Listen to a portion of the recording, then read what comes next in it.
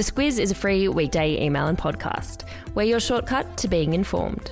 Our weekday podcast is brought to you by CommBank. With many Australians recovering from the devastation caused by the bushfires, as well as coping with the economic impact of coronavirus, this year Commonwealth Bank staff will give away more than 200 grants to community organisations and charities across Australia. Good morning, I'm Claire Kimball.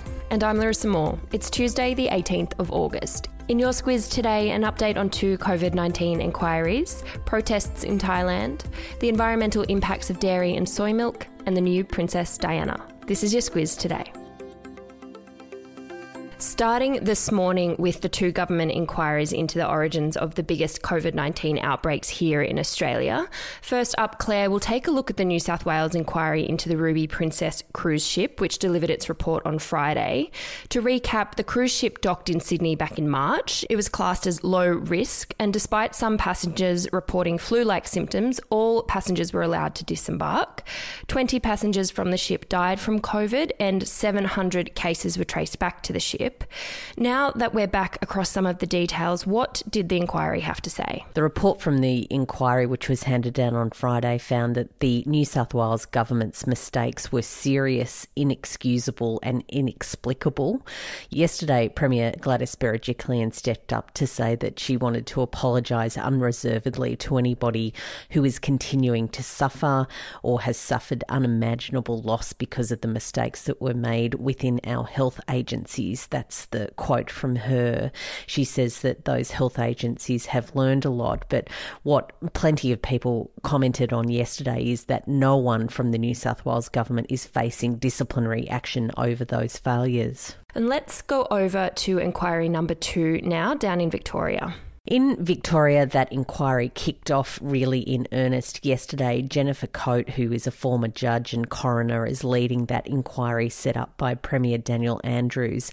That inquiry was set up when it was clear to the government that returned travellers had infected hotel and security workers, and they went on to spread the virus in the community. What that inquiry heard yesterday is that more than 99% of Victoria's cases at the end of July could be traced back to those quarantine breaches.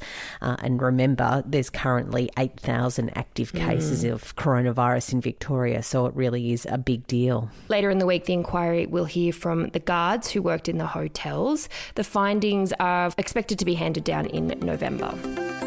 We talked yesterday about the role the US Postal Service will play in this year's US presidential election and the challenges facing it as the debt-ridden agency's been implementing cost-cutting measures. Senior Democrats are now calling on the board of the Postal Service to step in to protect the public interest. Those Democrats say that that board, which is stacked with political appointments from US President Donald Trump, have a duty to act in the public interest. And of course, they say it's the public interest that that service works well, but particularly at this time where it seems that more than half of votes in America's November election will be lodged by mail. That's what experts think is going to happen in these COVID-related times. That, of course, is a process that President Donald Trump opposes. There's all sorts of theories as to why he opposes that. He says that there'll be more fraud, but experts say his concern is that there's evidence that mail-in voting favours Democrats. Still plenty more to come on this one. House Speaker Nancy Pelosi has called on the House to return to work early to vote on legislation that would stop any changes to the US Postal Service. Over to Thailand now, and more than 10,000 protesters have taken to the streets of Bangkok in an anti-government demonstration. It's the largest demonstration since a military coup back in 2014.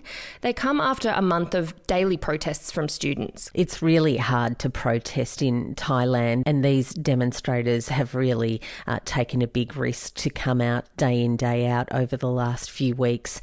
What they're calling on, as you say, is a dissolution to the military-backed government. They also want a reduction in the monarch's powers. They say that it needs to head towards a more democratic model. Usually criticism of the monarchy is punishable by 15 years of jail, but the current king has temporarily suspended those laws.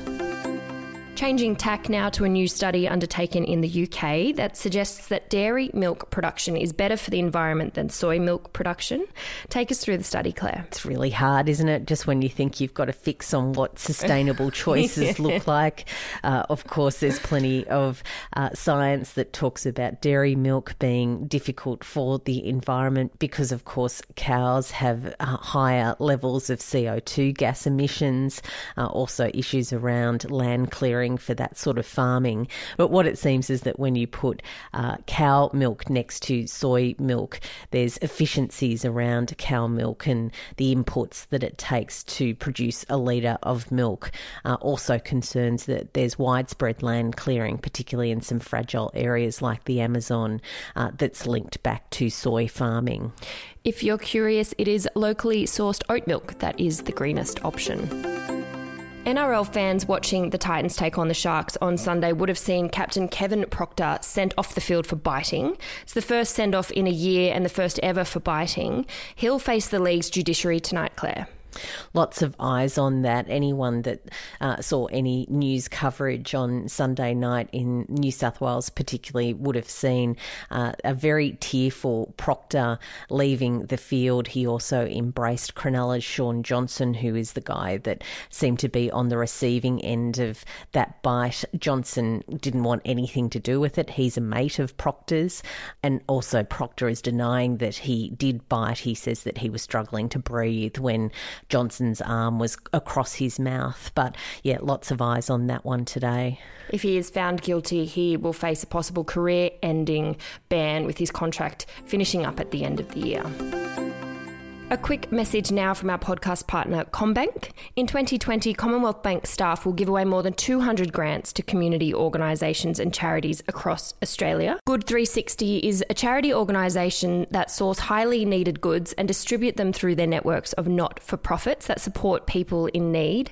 They're all about getting the right product to the right people at the right time. And thanks to CommBank staff donations, they've received $20,000 in CommBank community grants to employ more warehouse staff and expand their operation in the Illawarra region. To find out more, volunteer or donate, go to good360.org.au. And in news for royal fans, or more specifically, I guess, fans of the Netflix show The Crown, Australian actress Elizabeth Debicki will be playing Princess Diana in season 5 and 6 of the show. So obvious once they said that they had appointed her. Once you put that imagery in your head, it's really hard to think of anyone else who could play Diana in the 1990s. Elizabeth Debicki has had an incredible career. She's only 29. She absolutely nailed it in The Night Manager. I'm really biased. I thought that series was really terrific. You put me onto that one. Yeah, and she was particularly stunning. She says that it's a privilege and an honour to be joining that series. I just can't wait to see all this 1990s fashion. Oh, the hair, the makeup. The bike shorts. Yeah, exactly. I was going to the bike shorts too. Yeah, that image of her leaving the gym. Yeah, exactly. Yeah. All of that is yet to unfold. And if you're eating your brekkie right now, apologies in advance for this story, but a piece of Lego has fallen out of a New Zealand boy's nose 2 years after getting stuck up there. Yeah, kids are so gross, and this one is particularly disgusting. What happened is a couple of years ago, this kid put it's that arm piece of Lego, that little human arm his nose, and they took him to the doctor and couldn't find it at the time, and the idea was that chances were he'd swallowed it and gone down his digestive system. But no, 2 years later, he was leaning over sniffing some cupcakes and dislodged it, and after a bit of blowing, it eventually came out all covered in fungus, which is really delightful. That goes to our subject line today as well. I've gone for Robbie Williams and Kylie Minogue, a lyric from that song, being because the kids are all right and he is okay, so that's good news. That is the important thing. And look, no judgment. If this is your kind of thing and you want to check it out, I will put a link into your episode notes. Speaking of kids, before we head off, a quick hello to any Squiz teachers or parents out there, because the Squiz Kids podcast is out each weekday at 7 a.m. It's age-appropriate news for 8 to 12-year-olds, great for curious minds, also great for increasing media literacy skills, so really excellent for the classrooms and for discussions with your kids. I'll put a link to it in your episode notes if you'd like to check it out. Other than that, that's all from us. Have a great Tuesday and we will talk to you tomorrow. The Squiz is a free weekday email and podcast. We're your shortcut to being informed. Sign up at thesquiz.com.au. A message now from our podcast partner, Hubble. You know what it's like. Your friend recommends a great film or TV show and you're excited to check it out, but suddenly realise you can't remember what she said it was. That's where Hubble, spelt HUBBL, comes in. It brings your streaming apps and free-to-air TV together into a single experience. You can easily search for your favourite content and keep track of what you want to continue watching. You can also watch free-to-air TV with or without an aerial using the integrated TV guide so you always know what's on and where. It's TV and streaming made easy. Go to hubble.com.au to find out more.